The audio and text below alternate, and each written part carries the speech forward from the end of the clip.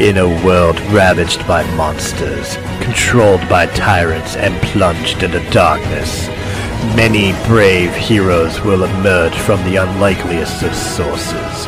But will they be in time to protect this realm, the Lost Realm? Follow me, and I shall tell you their tales.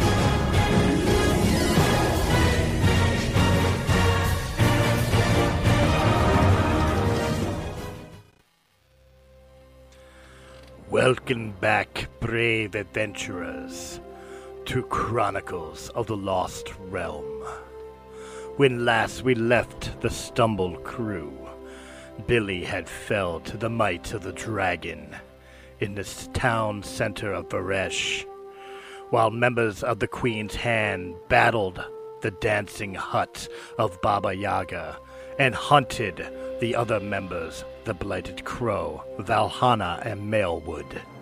Varan standing toe-to-toe with the dragon, facing destiny, drunk, but ready to meet his end and join his sister and his dear friend the Bard.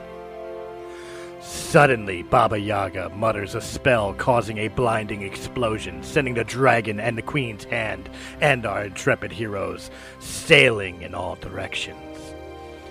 When the dust settled, the hut and Baba Yaga were gone. Unconscious, the members of the Stumble crew lay far away from the carnage, along with what remains of the Queen's Hand.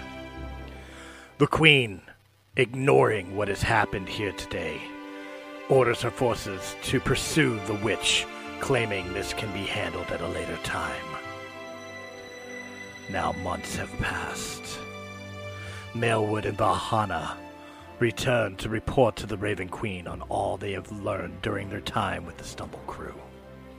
The Blighted Crow travels in search of a cure to the plague he has been obsessively studying his professional career, leaving Varan alone in the city of Varesh, helping the people to rebuild.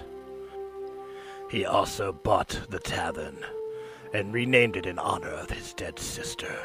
He lives above it, and so the story continues.